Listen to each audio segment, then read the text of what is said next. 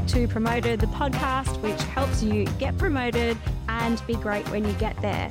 I'm your host, Felicity Fury, CEO and co-founder of We Aspire, and we have a very special guest with us today. It is actually one of our new co-hosts, Miss Renee Wootton. You are an aerospace engineer, pilot, and speaker. There are so many impressive things about you. I feel like my favorite one at the moment is that you've been accepted for an internship to NASA, which is pretty much the coolest thing I've ever heard in your career. Was that something that you aspired to achieve in your career, or wow, how did you even get there?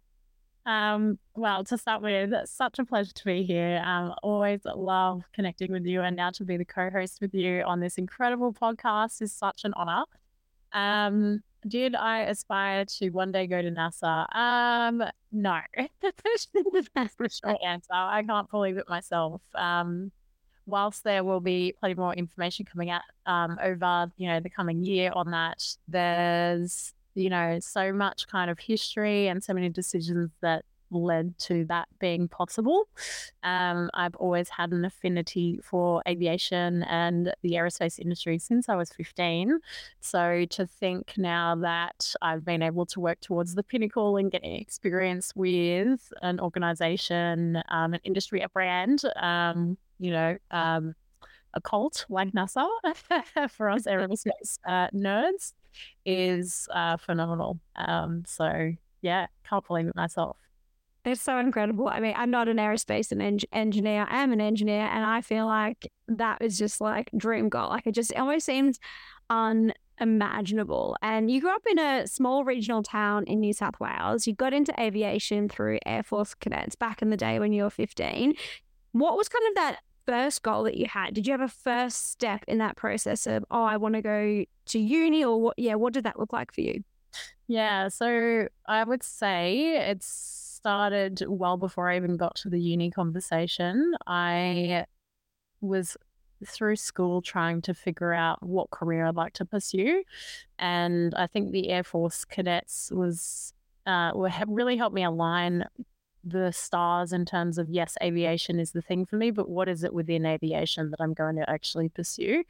And I think I have always had this natural affinity of saying yes to challenges and to opportunities. And I can't tell you where that came from, but even joining Air Force Cadets when I was kind of 15, I was new to this town that I just moved to, and I needed to make friends. I was pretty isolated and lonely. It was a huge change. I moved when I was right in the midst of year 10, so it was kind of that crucial period before making all those decisions about your subject selection for year 11, year 12, but also such a crucial time around, pockets of friends and the different cliques that had formed and all that sort of thing. So when I moved to this regional town, I was the new kid on the block, but I was also, quite foreign to people because everyone in that town had grown up together. So it was really hard kind of adjusting to those groups of people, but then also at the same time figuring out what subjects I was going to do and where my career was going to take me. So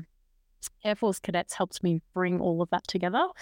And really set me on my path to aerospace engineering. And that decision came from my curiosity around aircraft. Every time I would go on go to an event, go on a camp, get exposure to aircraft, I was just so hungry to learn more, and that curiosity never ended. So that's what led me to then trying to figure out what degree might be the best fit for me. And because of the curiosity I had around aircraft and really digging deep to understand how they fly, what makes them work, how does something so big get up in the air, it was clear to me that I had to do aerospace engineering because that was the only thing I was motivated to do. So cool. So you're someone I can definitely see goes and says yes to opportunities, but I feel like there's also this real fight in you, Renee, where you go, yes, that's the opportunity, and there's been, some obstacles kind of in your path along that journey. Can you tell us a bit about that aspect? And maybe you wouldn't describe it as that, maybe you describe it another way of, okay, cool, I want to go here. It's not quite a clear cut answer. I'm going to have to fight to get there. How would you describe that as, like, feel like you're a goal achiever rather than a goal setter. You're going to figure out what is ever in your path to achieve that goal. Is that kind of part of your character, would you say, your nature to fight for things? Or was it that you were just so dogged about achieving some of those goals that you set?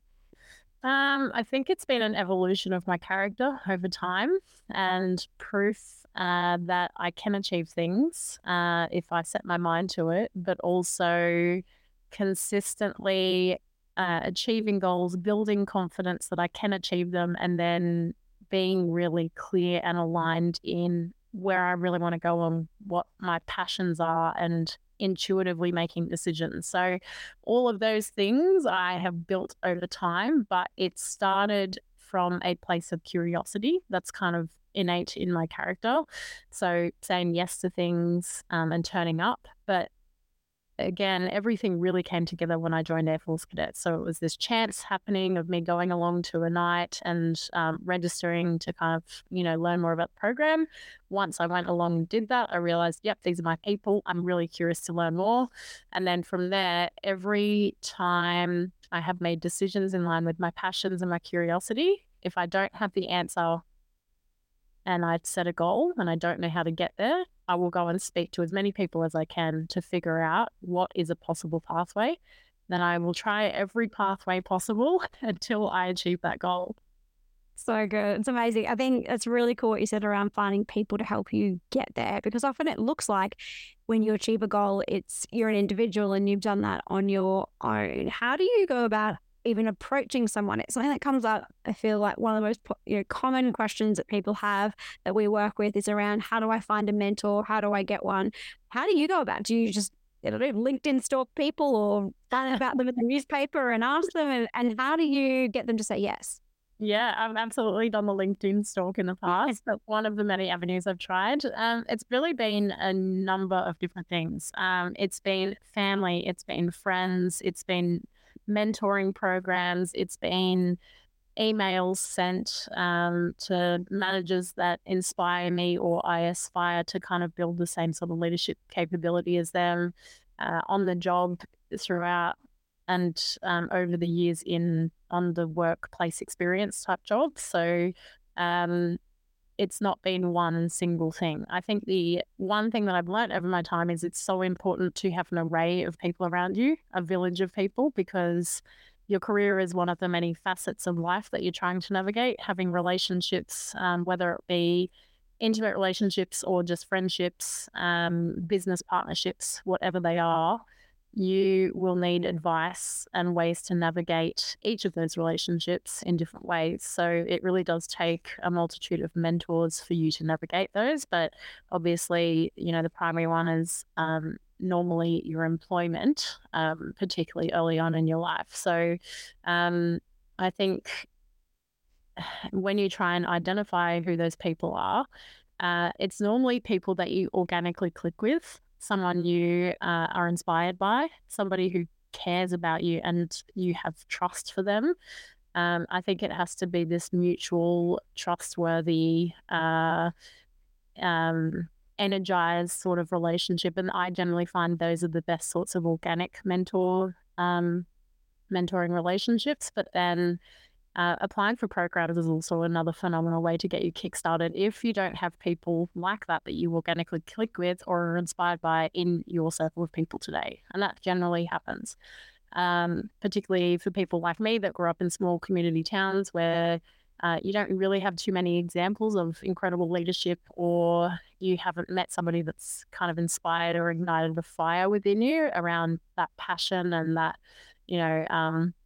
that thing that kind of gets you excited to get out of bed in the morning. So that's when you generally have to reach out and try and find different avenues and mentors through different platforms. So some of those platforms that I can think of off the top of my head would just be reaching out to companies via Google and just trying to get connected via email and those ways. LinkedIn is a phenomenal resource, as well as Kintel is another one. So if you jump onto any of those sorts of platforms, typically you can find somebody in the realm of what you're looking for. Yeah, absolutely. And Michael, my husband's actually used Kintel, so it's spelled with a K, Kintell. Is that right? Yes, yep. That's one. Yep. Yeah, he got connected with this amazing woman who helped him who coached him around completing his financial planning qualification, and it was such a random, phenomenal help. And then she's helped him in all these other ways outside of that as well. So Absolutely. it's really cool. So that's a really awesome one that I definitely recommend too. And the programs are really interesting. I hadn't really thought about it until you just said that. And if I look back at my different networks over time, when you're put in an environment of like-minded people and there's mentors and there's support and leaders around you, it can really shift that trajectory. And I remember being 25, starting power of engineering, not knowing any other young person who had started a not-for-profit. I felt really lonely. There weren't people like me in the engineering industry. And I did a program with young social pioneers. And there was 18 of us. We were all under 30 and we'd all started some kind of social enterprise or charity. And it was so cool and refreshing to meet the people in that program. They've become some of our best friends. They are godparents to our children. They were in our bridal party at our wedding. And it just really shifted my perspective on where I could go. So I think you've done Career Trackers program. That's been a big part, and Superstars. Yeah. Are they the programs that come to mind for you? Yeah, absolutely. I think Career Trackers was a game changer for me. So for anyone that doesn't know that program, it's for indigenous students trying to get private sector internships. So they link tertiary qualified students to private sector internships. I was matched with Qantas. And so obviously, as soon as I got to Qantas, it was phenomenal. Going into the business and being able to meet the incredible people that I did there, whether it was my managers, my peers, or just other people across the business. That was kind of the first stepping stone and the major stepping stone for me to kind of, trajectory to launch my career and propel it forward. But outside of that, the Career Trackers internship program also provided a women mentoring program. So I was able to be connected with a phenomenal leader, Nicole Sabora from the Quarry Bank. And, over her life, she's obviously seen so many kind of barriers to entry. So she was able to share opportunities there. But I would say the majority of my mentors have actually been my managers. I've had such good managers over the times, over my employment that, today I'm still in touch with people that I started working for about 12 years ago. So that's awesome. And people don't just stay within the same organization. They often change and move around so you can absolutely. career journey as well. So you started off with quite a technical background as an aerospace engineer. You've then taken on some more strategic roles, and your current role is in that strategy space. That's a very bad analogy for sorry, Renee.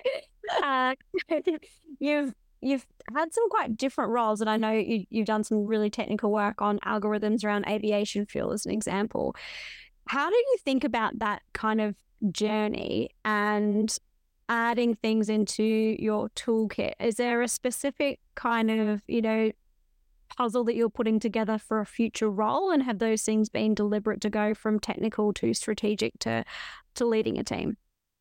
Yeah, it's a really good question. I don't think that there's been a plan in the number of moves that I've made over my career, but I can see in hindsight, I can join the dots in hindsight to really go, I can see why I made that move. And now I can see the incredible benefits that it's added for me to be able to propel forward and get promoted and move into the next role. So I think before you can really excel in a certain area, you have to become a technical expert in ways. So building your technical expertise in an engineering business is incredible for a number of reasons, because it gives you the capability to understand the project work. It also builds your qualifications and your credibility and respect amongst your peers. But then eventually when you're leading teams, it really gives you insights and awareness around the intricacies, the nuances of that role, and the challenges that those individuals will face when you're leading them as well. So I think it's important to become a technical expert in some fields before you can then go and lead in those areas. For a few of those reasons. So I think for me, I entered the workforce as an engineer because that's where my passion lied. But then on the advice of my manager at the time and a mentor of mine, I was given the advice to leave engineering for my graduate program once I'd graduated from my undergrad, and go and get experience in other businesses outside of engineering, but still within aviation. And so that led me to areas like revenue management, which is like, all about money and ticket prices and competitors, and then group fuel and environment, all about saving fuel and how to run a sustainably economic business. And then network strategy is all about, where we place fleet types and on what routes, etc. So just learning more broadly about aviation business really helped me contextualize the importance that engineering plays within all of those as well. And the kind of the impact in getting that experience meant that I could do my job better as an engineer because I had more perspective and appreciation for other elements of the business. But equally, it helped me contextualize the importance that engineering plays within their roles as well. So I think my lenience to kind of go and get all of that experience and leave engineering was really driven by an innate interest. Again, coming back to that curiosity that I had as a kid, it's kind of come back out through the decisions I've made in my career. But also, I would say, when we speak about leadership, there's nature versus nurture. I think my nature genetically is that I am more curious about the bigger picture. I have a preference for learning about and understanding the why in every situation. So what's my role at a very junior level, and why am I playing that role in the context of the broader strategy within engineering? But then what is the broader strategy outside of engineering, and how does that influence the decisions being made at senior leadership within the engineering business? Like, I'm always asking why, and until I get that solved for me, I find it really hard to understand my purpose and the role that I'm playing. So yeah, that's some of the context. So good. There's so much gold in what you're saying. And I think one big thing is that you just talked about the business aspect of what you're doing. And at the end of the day, I can't think of really any role that's not working in a business. Even if you're working in government, there's a different focus on, say, the client or the customer is the public or the constituents. But I think often, particularly as technical professionals or engineers, we miss that bigger picture business context. And I feel like for our first time leaders, that's the biggest gap that we see, is that business acumen, understanding the financials and how it all fits together. And the other piece of what you're sharing, which is great, was around, you go, oh, here's this broad big picture, but to get this, I really need to understand the detail and go deep on a few things. So you balance that really well between what's the detail, what do I need to know, why is that important in that huge big picture. So you've had a number of promotions in your career. I'm thinking how many. I would say it's a lot. Significant number of promotions. Yeah. Is there anything that you think about when you go into preparing for these kinds of roles and assessing them as the right opportunity for you? Absolutely.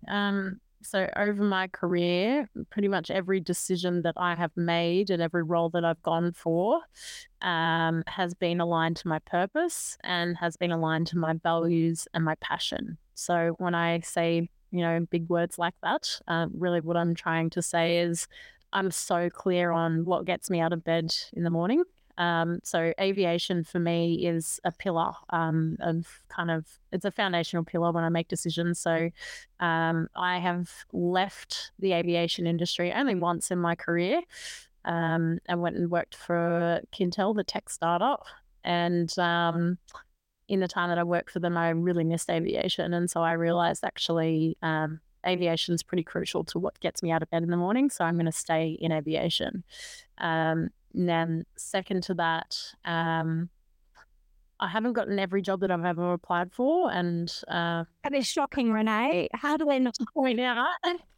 Because, sometimes you throw your hat in a ring and it doesn't work out, and that's okay. I'm a strong believer in what's meant for you won't go past you. So I can't say with 100% certainty that I've been super clear in every role that I've gone for, but the ones that I've landed, I've grown so much that it's surprised myself then and what opportunities it's opened up for me from there. So as an example, I went from a recent undergraduate graduate in a grad program. Then I went into a tech startup. Then I went and got my pilot's license and became a performance engineer. And then from there, I became a project engineer, so leading a team of engineers. And then from there, I went and again, lost the team and became a commercial manager. So I didn't manage anyone then, but I was developing a whole new set of skills. And then from there, I moved back into another kind of employment strategic manager where I then had direct reports again.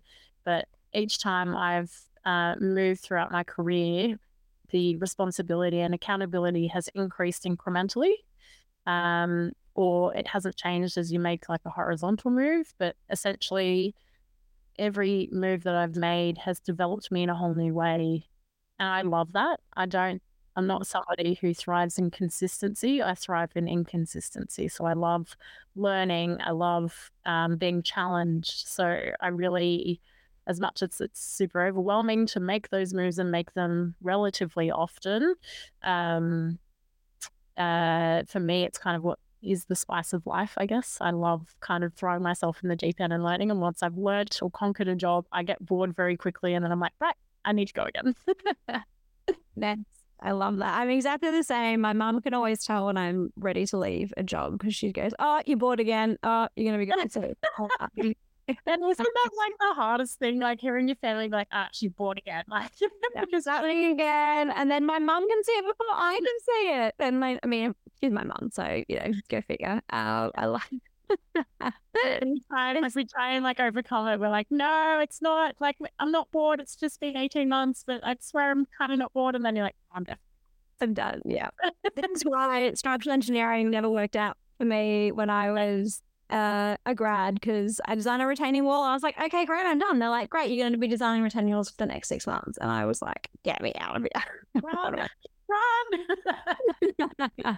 Well, Renee, we're going to be hearing a lot more about your career, all the incredible things you've been doing over your career on the upcoming episodes of this podcast. We're going to dive into all different areas of your expertise. As we wrap up this episode, have you got one piece of advice that you would give people who are looking to get promoted and be great when they get there?